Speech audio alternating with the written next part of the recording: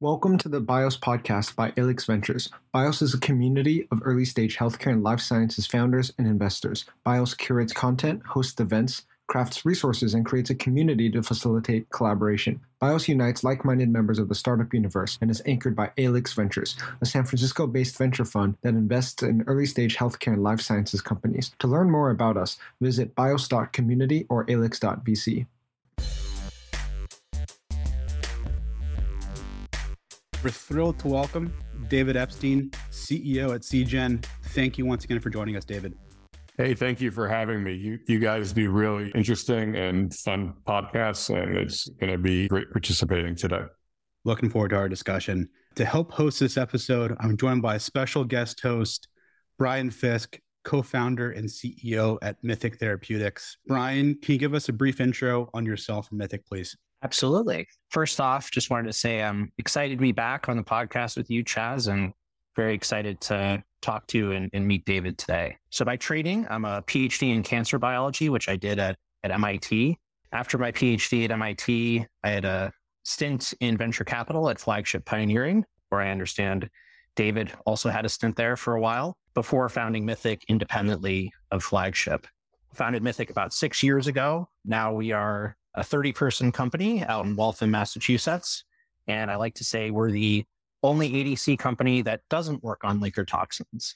What we do work on is a antibody-centric platform that allows us to design ADCs that deliver more payload to cancer cells where you want it and less payload to normal cells where you don't. And our lead program is a ADC against a target called c-Met for non-small cell lung cancer patients. And that program is currently in a phase 1 dose escalation. So once again, super excited to be here and excited to meet you, David. Thanks, Brian. And David, we'd love to kick things off. You've had a wonderful and illustrious career for us. Can you rewind the clock and share with our audience a bit more of your background and a career overview for us today? Yeah, I could talk about this for a while. I'm not quite sure where to start, but maybe I'll rewind you all to 5th grade biology class, elementary school, where a teacher offered us extra credit to bring in interesting scientific articles. And I remember cutting out of something called the New Jersey Star Ledger, which is the local newspaper, an article on how interferon was a miracle drug. And I got my extra credit for bringing in that article.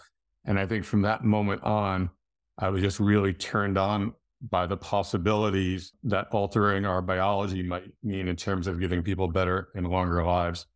So that's where it all started. Briefly clicked through a couple of things. I also during high school worked for a local pharmacist, ended up getting a bachelor's degree in pharmacy from Rutgers College of Pharmacy, worked for about a year as a pharmacist. Interestingly enough, I was working in one of those large chain stores where you do everything from filling prescriptions to, selling fertilizer and greeting cards.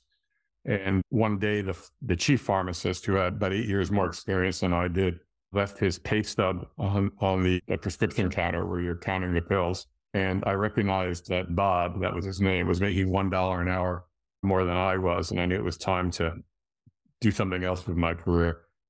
Fast forward, I went to Columbia Business School, worked as a consultant for Booz Allen Hamilton, did the pre-merger integration for SmithKline Beecham and a number of other, really interesting projects, then took a job working for Sandoz, which is a predecessor company to Novartis, worked my way up there for about 26 years, over which time the teams that I worked with developed and launched more than 30 medicines worldwide. Around the age 54, I took early retirement from Novartis. I was CEO of the pharma business. I moved back from Switzerland to the US and discovered a really interesting company called Flagship Pioneering. And I had the privilege to help set up a number of new modality companies. I learned what was involved in raising a Series A, B, C, taking companies public. And I did that for about 6 years. And then all of a sudden there was an opportunity in the Pacific Northwest to run what I think is an absolutely incredible company called Seagen. I became CEO of Seagen in November of last year.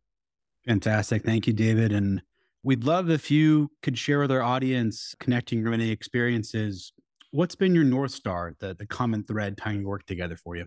So, generally I would say, and it's changed over time, but this living at the intersection of science and commercialization for me is just among the most fun thing you can do. So I always look for those opportunities. I love complexity. I love businesses that are global in scale because you get to learn about new people, new cultures. And I get a lot of personal reward from developing people and teams to be high performing. So I always look for those types of environments. At the end of the day, I'm a drug developer and commercializer. So moving us into our first topic surrounding your time at Novartis, you mentioned you led Novartis's oncology and molecular diagnostic units, eventually becoming CEO of Novartis Pharmaceuticals. Your impact there was realized at the highest of global scales with the course of your career, leading to some major development and commercialization feats, over 30 new molecular entities with some phenomenal breakthroughs over the years. As someone who has scaled many impactful therapeutics and have reached patients and had some phenomenal clinical impact, we'd love to get your insights into what you believe are the key factors that influence the success ultimately in drug development. Yeah, so there's a number. Ultimately, it comes down to a couple of things, and you'll see this throughout my career. I've tended to want to work on technologies or products where nothing existed before. So really, this idea of discovering a new way to make a medicine, to develop a medicine, a new way to commercialize a medicine, that's always been pretty important to me. It always is higher risk because it's always a bit easier to make a Me Too drug. What we used to say years ago, and you can see how old I am, by sticking an extra methyl group on the drug or taking, a 3 times a day drug and turn it into a twice a day drug. That stuff has never been particularly interesting to me. So at the end, though, it's a couple of things. It's really, do you have a high quality understanding of the science that underlies the reported mechanism of your drug? Does the molecule you're talking about, and whatever modality it is, does it have drug-like properties? Is it going to get to the right place? Is it going to be absorbed? Is it going to be metabolized? How does it accumulate? All the things that you learn, thinking back to my undergraduate education as a pharmacist, to make a drug. And then can you put together the right cross-functional team, sets of experts who both have the functional understanding to make a drug and also can be melded together into a high-functioning team that's really excited by what they're doing and can act together in concert. These are all absolutely critical things. And the other thing I've learned subsequent to my Novartis days, but I've learned this having more through my flagship time, is the organization needs to be financially stable. In other words, there needs to be enough investors need to have supplied the company with the right level of capital so that they can survive through what's the inevitable ups and downs in drug discovery and drug development. If you can bring all those things together, you will have a greater than average success rate. It doesn't mean you're going to get it right all the time. There'll be plenty of failures along the way. Biology doesn't always play out the way one would hope. And continuing on from your time at Novartis, you joined then as an executive partner at Flagship, where you had the opportunity to scale some incredibly newly formed companies. From someone who's been through the life cycle from the earliest, largest stages and served while you're at Flagship on the boards of the Excella Therapeutics, using EMMs to treat a broad range of complex diseases related to metabolic health. Evelo Biosciences, a clinical stage company now developing a novel platform for orally delivered medicines, and Rubius Therapeutics, clinical stage company, again, using engineered red cell therapies. You've seen a broad landscape of therapeutics, and would love your insights kind of as you think about pursuing innovation across different stages. How do you view kind of the entrepreneurial journey at Flagship as opposed to Novartis, and maybe what common threads do you see across those? Yeah. Well, first, let me just speak to the differences. One of the really cool things of working at Flagship, and I suspect some other firms that are set up in a similar manner, is the possibility of attracting, some of the world's best scientists, at the same time, very young talent who has not had repeated no answers from their management when they wanted to try something innovative. So this can-do attitude that permeates these young companies and these venture firms is extremely exciting. And it allows them to to do explorations around new ideas that probably would never happen in the typical big pharma company. And the interesting thing is that when you start down the road of exploring a crazy idea, once again, one that would never be funded perhaps at the big pharma company, you realize that maybe your first idea wasn't exactly right, but you learned something new in the process, which then yields a medicine that was totally anticipated. So as an example, Moderna was not set up to make vaccines, and certainly not vaccines for COVID. But the fact that they got started down a path of setting up a biotech company, at least yielded that possibility to segue or pivot into that new opportunity. So that doesn't happen as much in a big company. On the other hand, in a big company, you have tons of expertise.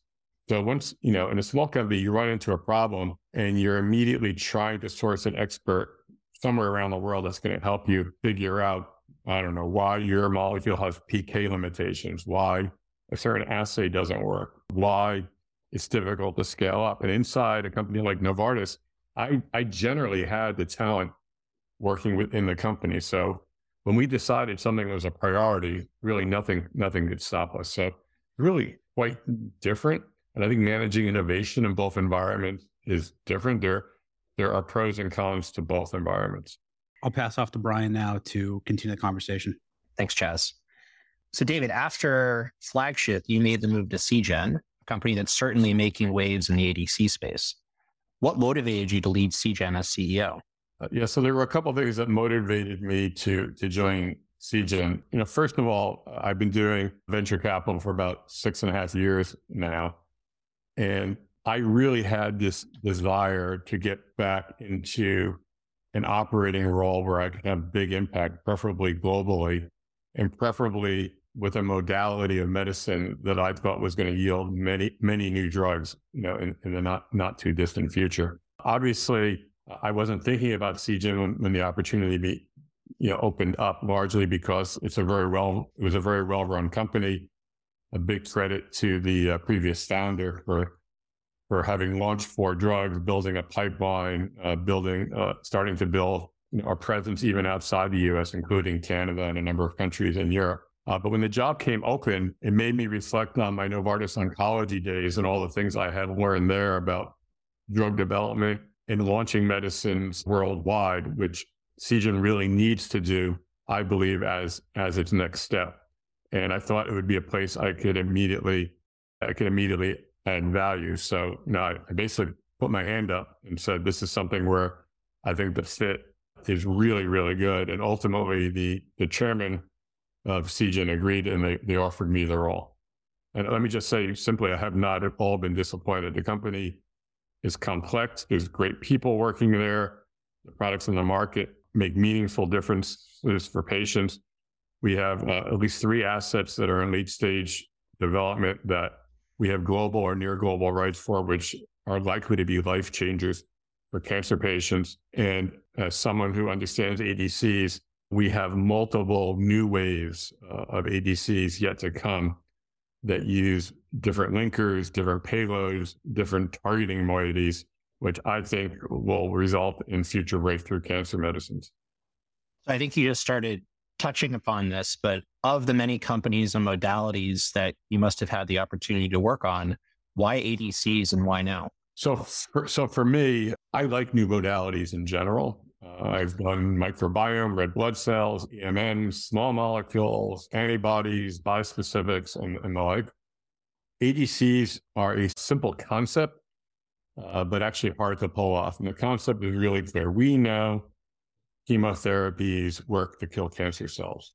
We also know that the limitations of chemotherapies are generally limited by the effects on normal tissue. In other words, you just can't give enough chemo to wipe out the tumor because you're limited by the toxicity of the chemo. The beauty of the ADC is that you're bringing more of the drug to the cancer cell, having it internalized in the cancer cell where one hopes that the payload is dropped off and does its work, and that chemo does not freely circulate, certainly not at the level you would if you were injecting chemotherapy into somebody's vein. My sense was from the approvals that were coming, and from watching in particular what Seagen had accomplished, we were at a point where we had learned enough from the early failures as well as the early approvals to make better and better ADCs. And if you look at ADC, for example, deal making just this year in our industry, I think I read recently that it's only May now.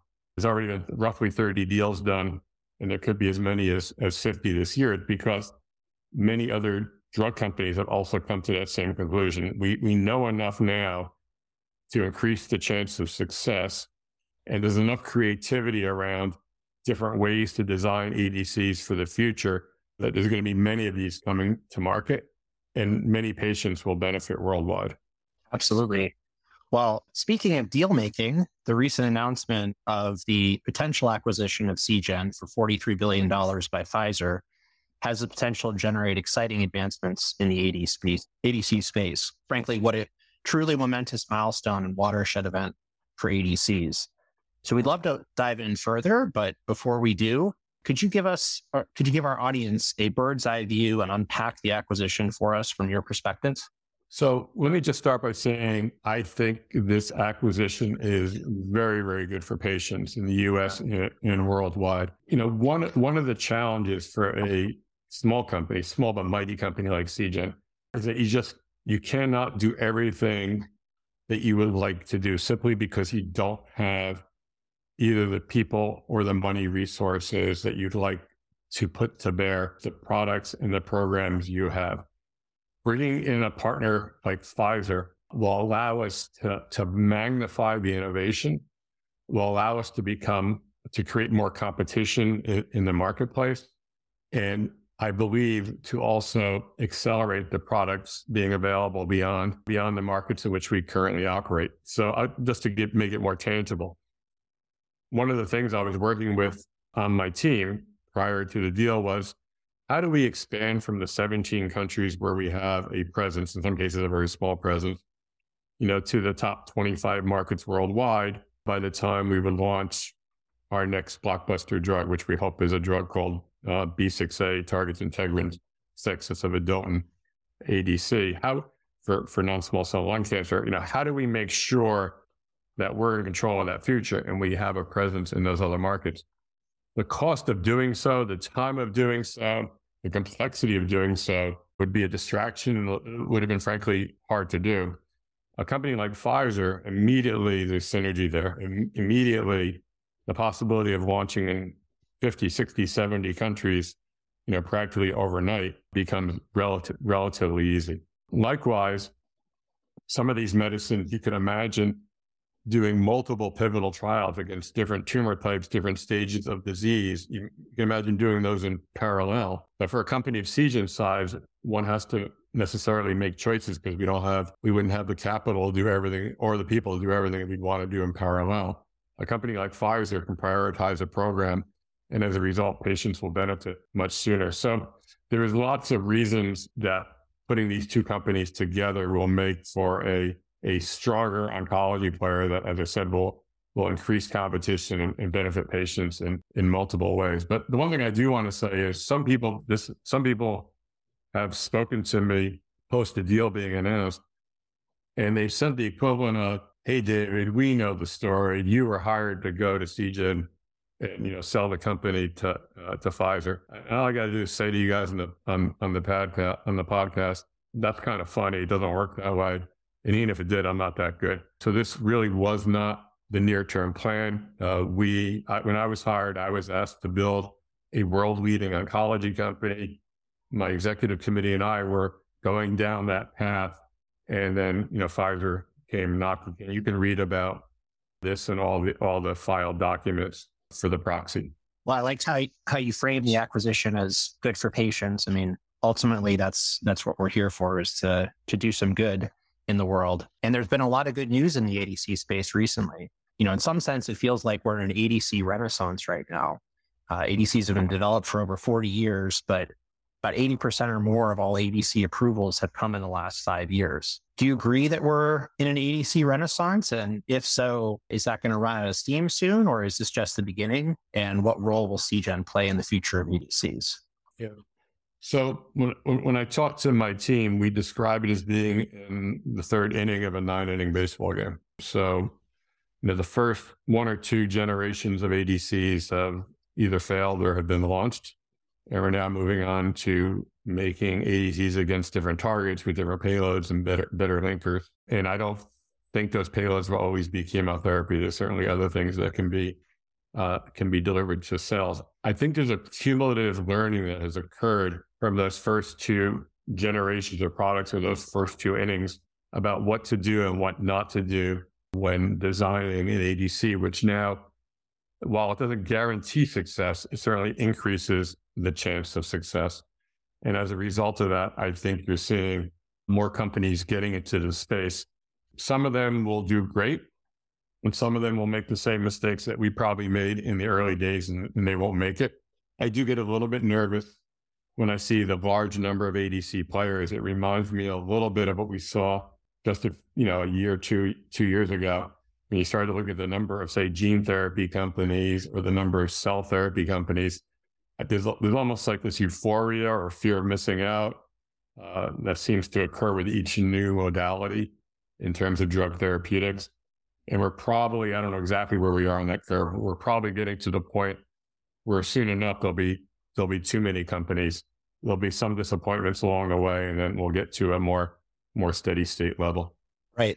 Interesting observation. Maybe harkening back to previous generations of ADCs and the successes there, Seagen has led development of at least 2 blockbuster ADCs, Adcetris and Padcev. Seagen subsequently pursued a next-gen version of Adcetris in the clinic, but this next-gen program, at least according to public sources, has now been deprioritized. On the other hand, the ADC in HER2 from Daiichi Sankyo is driving a sea change in the HER2 space and will likely replace the older HER2 ADC Kadcyla. Broadly speaking, what do you think about the role of first-in-class versus best-in-class ADCs and the role they'll play in the future of oncology? Is there room for next-gen ADCs against well-validated targets? I think there is room for next-generation products because we will make these future ADCs to have even a wider therapeutic index. So there's definitely room. We will be filing 2 INDs later this year where we are working on next generation CD30 ADCs. So we believe there'll be room for better products. Likewise, in the HER2 space, there are multiple companies working on HER2 ADCs. We licensed one such program in, we call it DV. We licensed it in from a Chinese company called Remagen. We are well along in the development of that product for HER2 positive urothelial cancers. And we will also be studying it in breast cancer. I agree with you that, in HER2 is doing very well. It's a very good drug. I may not agree with your assertion that it's going to replace Kadcyla per se. I think it will just push Kadcyla to a later line of therapy. And my hypothesis is that if you were to fast forward 5 to 10 years, you will indeed you'll see 2 phenomena. You'll see ADCs being used, different types of ADCs being used in sequence. And in some cases, just like you see chemotherapy being used, you're going to see ADCs being used in combination in the same patients. In many ways, many of the places where traditional chemo is used today, there's going to be an opportunity to replace that chemo with an ADC, which is basically a wider therapeutic index drug. Very insightful in general, and with Daiichi, yes, it will be interesting to see how those 2 drugs play out in the future. I guess looking beyond just research and development, how have factors such as the rise of biosimilars and the passage of the IRA affected ADCs? Will these changes lead to more or less investment in ADCs in the future? Yeah. Well, I do hope the IRA is modified over time. The IRA as constructed has some real limitations, as you know. It creates disincentives for innovation in a number of areas, and I think potentially harms patients. I understand the bigger goals of trying to reduce costs of drugs, and I applaud those and would be, happy to support anybody who wants to make that happen with ideas on how to do it simply without, basically making potentially errors in terms of marketplace functioning. Just to give you some examples, and I think you've probably heard this on some of your other podcasts. Right now, there are negative incentives for developing a small molecule versus a biologic that makes no sense. In the case of ADCs, more generally, and ADCs are regulated as biologics, you run into the problem that when you try to develop a cancer drug, the traditional route of drug development that cancer docs prefer you take, or cancer investigators prefer you take, is to start with a very sick population that's failed on 3, 4, even 5 lines of previous treatments, and usually go into that small population with a new cancer drug, hoping to get a relatively fast approval. But if that means that the countdown clock as to the number of years you have before you have a price negotiation starts with the entry of that small indication, then frankly, no one's going to do it anymore. And those patients with last line disease are going to be bypassed and drugs won't be developed for them. And it's awful.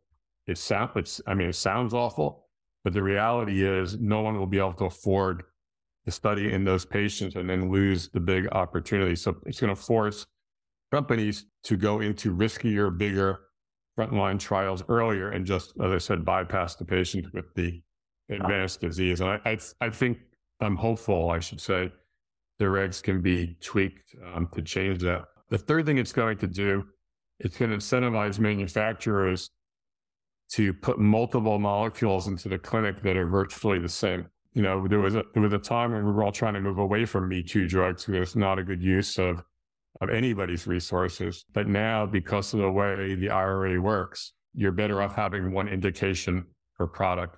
So there's a lot of things that are just perhaps weren't fully thought out. And I hope some of that will ultimately change. But ADCs in general do a bit better under the IRA than many other drugs do. Interesting analysis. So it's about halftime on the podcast right now, and we thought we would do a rapid fire session on trends and predictions. So we'd like to take a moment to get your quick thoughts on the ADC space at large. So first question, what is the biggest threat to the future success of ADCs, if there is one? Yeah, I don't think there's a specific threat to ADCs, but making good ADCs takes great science, strong development teams, and obviously launching them well. And I'd advise any company that's developing an ADC to be thoughtful about how they're going to position their product when they do launch a few years out, given that there's going to be a lot more competition in the future. So getting that regimen right, for example, is going to be important. Not being the 4th one or 5th one with a certain target or payload for a certain disease. You need to be very thoughtful about how you develop the drug. So it's more of an individual ADC risk than, I think, a category risk. Right. What applications within ADCs would you love to see tackled?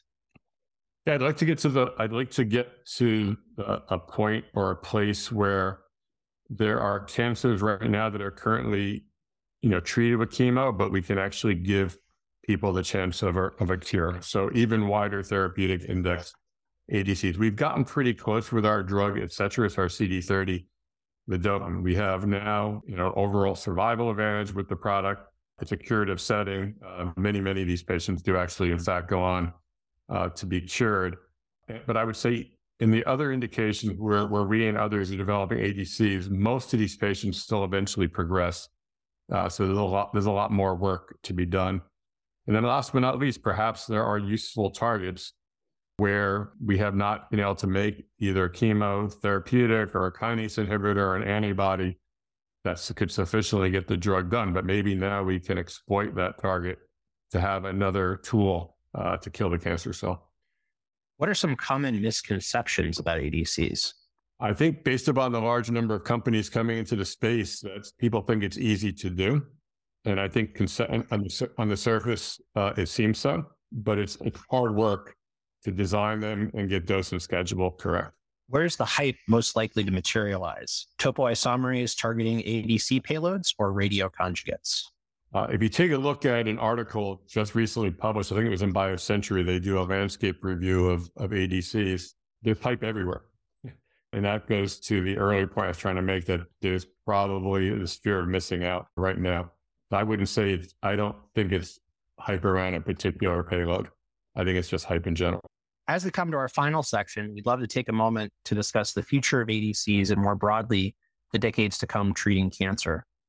As someone who's seen the evolution of the oncology space throughout your career, what do you think the standard of care will look like once the full potential of ADCs is realized? And what will this mean for patients? So I am hopeful we get to a day in time when our ability to scan earlier stage disease, whether it be by looking for circulating tumor cells or by looking for other, let's call it cancer cell metabolism byproducts in the blood or in the urine, that, we'll detect cancer much earlier than we do today, that these cancers can then be cured with an appropriate cocktail of drugs, hopefully including wide therapeutic index ADCs that can be used in the earliest lines of cancer treatment. I think this is all very doable. It's just going to take some time to play out. Brian, do you have anything to add on this as you think about Mythic and the future of ADCs you're building? Yeah, well, Mythic is not yet the size and scope of a Novartis or a Seagen, but I certainly would echo David's comments on replacing chemo. I think if you're a patient who is eligible for treatment with an ADC versus chemo or surgery, that's really good news. If we could increase the therapeutic index of the ADCs we have and broaden the set of patients that can take ADCs, particularly lower expressing patients, that would be quite exciting. So that's the future of ADCs I'm excited about right now. And to go into, just to add on to that, it is one of the things we have learned about ADCs that I neglected to say earlier when you asked. We are starting to learn that even low expressors, for example, of HER2, can in fact respond. So there's an opportunity in the future, I think, to widen the numbers of patients that might benefit. Interestingly enough, in our hands, some ADCs, you don't need to select patients at all. And for other ADCs, it's going to be really important to have the right biomarker for patients. And do you see anything on the horizon, David, that's going to allow you to treat some of those lower expressing patients better in those cases where ADCs are really only active in high expressors right now? So we even see this with our product DV that I was mentioning earlier for urothelial cancer. It looks like the data is still early, so I don't want to overpromise. But when we look at patients that are HER2 positive bladder cancer patients, while the people with HER2, or the HER2 that are strongly positive seem to respond better, people with, what would be classified as HER2 low disease are getting really good responses as well, although maybe not as good. And the instinct would be that that's not what you would expect, but in fact, that's what's happening. Right. How much of that clarity on relationship between target expression and response is due to the drug, and how much of that do you think is limitations on biopsies and diagnostics on that side? And do you see any, improvements on the horizon or investments that you're seeing being made on that side of the equation? Yeah.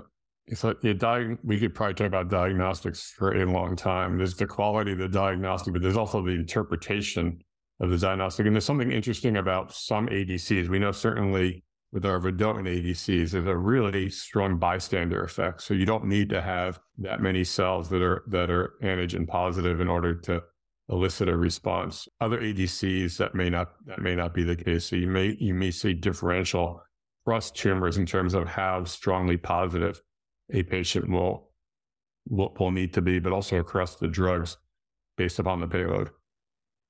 Absolutely. Yeah, I mean, the most success to date has certainly been seen for payloads with strong bystander effects. It's a really unique mechanism of action for ADCs versus other potential mechanisms of action in oncology.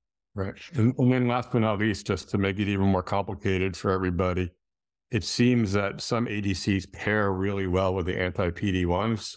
You almost get a multiplier effect. In other cases, it's additive at best. And there's lots of theories as to why that's the case, but I'm not sure that's fully understood yet either. Speaking of combinations with IO, we're entering into a world now where standard of care for some patients, especially if you start replacing chemo wholesale with ADCs, which I think we're both excited to do, patients will start getting potentially multiple biologics at the same time or serially as part of their treatment. Those biologics tend to be pretty expensive. How do you think the world is gonna deal with that going forward? I know some people have talked about financial toxicity, but yeah, how do you think about dealing with that in future standard of care? When you certainly, I think what you're alluding to is you add several expensive drugs together, eventually you get to the point where it's just not affordable for the system. I think for the individual patient, that may not matter a lot because even the first drug, they've probably maxed out, whatever their contribution or copay is. So I think there's more room than people probably realize to, combine expensive medicines if they really provide benefit. And I think that's the question. Then, of course, with the IRA, talking about a good aspect of it, it does, in a way, in the case of ADCs, after the 12 years, it will force prices down so that it'll become more affordable to combine drugs. The biggest cancer drug expense right now are the anti-PD-1s. And if I understand correctly, they will come up for the possibility of either biosimilars or an ADC or an IRA discussion, around 27, 28. So that will create room in some healthcare spend budgets, I believe. Right. On the topic of PD-1s, and maybe as a last question for this section to keep us on time, you mentioned that some indications are doing well with PD-1 indications and others aren't. I noticed Seagen, as of a couple of years ago, started making a push and has characterized that vedotin as a payload and ADCs in general have this immunostimulatory effect that might account for certain synergies. Is that line of research continuing to try to understand why certain indications are working and others aren't? Is there any insight there? So in our hands, almost every time we have combined a vedotin ADC with an anti-PD-1, we've seen synergy. We're not sure you're going to see the same thing when you combine, for example, with a Camto or perhaps one of the other payloads that we're working on. If you ask me to explain exactly why, I think it'd still be some hand waving at this point. Interesting. So it seems like it's payload specific. I think that's the case. Great. You mentioned baseball as an analogy earlier, David. What inning do you think you're in on the broader journey to the goal of curing cancer? Oh, I think it's really early. The game has definitely started. We've had a couple of players on base, and I guess every once in a while, we've seen someone actually cross the home plate. We've seen tumors like testicular cancer, or chronic myeloid leukemia, and Hodgkin's lymphoma, and a few others where you actually have a pretty good shot at a cure, not a guarantee, but at least a pretty good shot at a cure. But for the vast majority of cancers, we're still looking at 5-year survival rates to declare success. We're getting better, but we're a long way to go. So I don't know how to call that in terms of an inning, but I would just say it's still early days. And outside of ADCs, what tools and technologies are you excited about that may help radically advance the standard of cancer care? Well, I think any tool that helps us diagnose the tumor type and the source of the cancer early is going to be important. To the extent we can cut something out, that's probably a good opportunity. I think there's going to be an opportunity, and it's complicated to get to the answer, but there seems to be good correlation between microbacterium in your gut and the response rates associated with different chemotherapies. I think that's an area that needs to be further explored and taking advantage of. Clearly, the idea that we can finally start to make some vaccines that might prevent reoccurrence is starting to take hold. We're starting to see some data come out with the mRNA vaccines and others where if we can diagnose you early, take the tumor out and then give you a vaccine, perhaps the tumor doesn't reoccur for decades, which would be, super exciting. There's just a lot. I mean, when I think about the number of new targets to exploit, yet with kinase inhibitors, with ADCs, with bispecific antibodies, there's so much more to do in cancer treatment. So for our first pie in the sky question, what would a world where cancer is cured look like for patients, and how do we get here, if ever? Well, it would certainly change the way a number of us think about our futures. I can tell you, for example, in my case, all 4 of my grandparents had cancer during their lifetimes. 3 of them died from it. So I certainly would be an example of someone who would feel a lot better knowing that was not going to be my fate. I also think it means that world would be spending a lot more of our time and energy treating other diseases and addressing other societal issues. cardiovascular disease is still a huge problem. Obesity and the effects associated with obesity, diabetes in particular, are extremely problematic. So I think you would see a world shifting to get ahead of those problems as well. But it would be a pretty cool world not to have to say the C word anymore. I agree. Couldn't agree more. Chaz, over to you. Echo the sentiment there as well. Before we come to a close, David, our last few questions here to help wrap us up. One of our running series questions we love to ask our guests, and it's a fun one if you can dream with us, comes from Nobel laureate Dennis Gabor. He says the future cannot be predicted, but the future can be invented. Can you share with us what does inventing the future mean to you? Yeah, so I think there's two ways to look at innovation. One is to look at where we are today and think about how to do things better.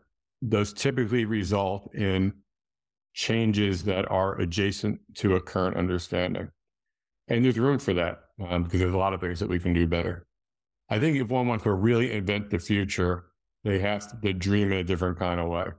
They have to imagine themselves in a place that's far away from where they are today.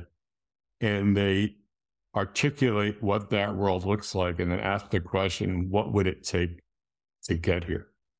So just as Clay Siegel likely did when he started Seagen 25 years ago to make ADCs, I am sure, although I wasn't there, they had discussions ultimately about how do we bring chemotherapy directly to a cancer cell in order to avoid essentially the off-target effects. And people thought that was insane and it was not doable. But yet, because they had that big vision, they were able to ultimately walk back from that to figure out what they needed to do in terms of a targeting moiety, the right kinds of linker, the right kinds of payload, and put together the scientific expertise and then ultimately the expertise of clinicians to run the trials in order to make that vision come true. So people call this blue sky thinking. They talk about a flagship we talked about as to be pioneering entirely new white spaces. But you have to really divorce yourself from what is today and dream of something that is completely different. And as crazy as it sounds, walk back from that. We've talked a lot about ADCs and the future of oncology. We'd love to even open it up a little bit wider and talk more about the life sciences universe. What would you characterize as the grand challenges facing life sciences today at large? Yeah. So what worries me the most, you would think I would say, curing cancer. I certainly care a lot about that. And I think there's lots of good that will come from that. But as I look around, our planet, I worry about many other things. I'm privileged enough that my home is on the waterfront, on the ocean. And I got to tell you that the amount of trash washing up on the beaches is really is shocking, frightening. And I think one of mankind's major challenges, and I consider this a life science challenge, is to figure out how to depollute the environment in which we are living, growing, and hopefully thriving in. So that is a key life science challenge. Bringing it back to medicines, there are plenty of diseases or disease states where, as we do a better job, for example, treating cardiovascular disease or a better job treating cancers, it's inevitable we're going to have more of the diseases that you would typically see even later in life. And I put those in a couple of categories. One is fibrotic disease, so where organs essentially no longer function. Second is I would say all the diseases of frailty, sarcopenia and the like, osteoporosis. And then, last but not least, it's a huge problem, is the fact that once you reach your 80s, the chance of developing some form of dementia starts growing exponentially. And those are life science challenges that need to be taken up with great urgency, in my opinion. And let's build on that vision that you shared, David. As you talked about these challenges, where do you see us in biotech in 2050? What will that look like? Where will we be? I happen to think, despite as painful as it may feel right now to be to be working at or running a small biotech company. And I say painful largely because it's hard to get funding right now. The combination of high interest rates, the unexpected impact of the IRA and other things have just made biotech less investable than it was in the not too distant past. Having said that, I think we're at the golden era of being able to understand how to manipulate biology and measure the effects of that manipulation, which tells me that discovery of new medicines, new modalities, new diagnostics is actually going to accelerate from here. I can't think of a more noble profession than working in biotech in terms of doing something with your life that really matters, that can potentially impact hundreds of thousands or millions of people, or maybe even tens of millions of patients worldwide. So I think the future is bright. It will feel a lot brighter once we get through the current financial crisis. We've touched on some fantastic topics today, David, and so much of your career. How can our listeners learn more about you and your work at Seagen? I would direct people to Seagen.com. They can follow us on our website. They can look me up on LinkedIn. I'm posting from time to time, both about Seagen and an organization called Pelican Harbor Seabird Station, where I'm on the board of an organization that is helping rescue, rehab, and release wildlife in the greater South Florida area to make sure that these animals, these birds, pelicans, and the like are still here for future generations. So I post about that topic as well. So those are the two places I would direct you.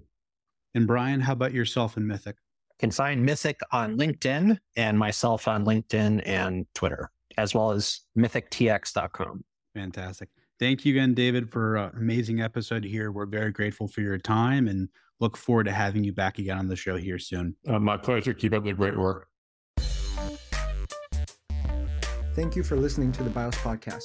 If you enjoyed it, please leave a review on your favorite podcasting platform. For more content, please visit bios.community or alix.vc.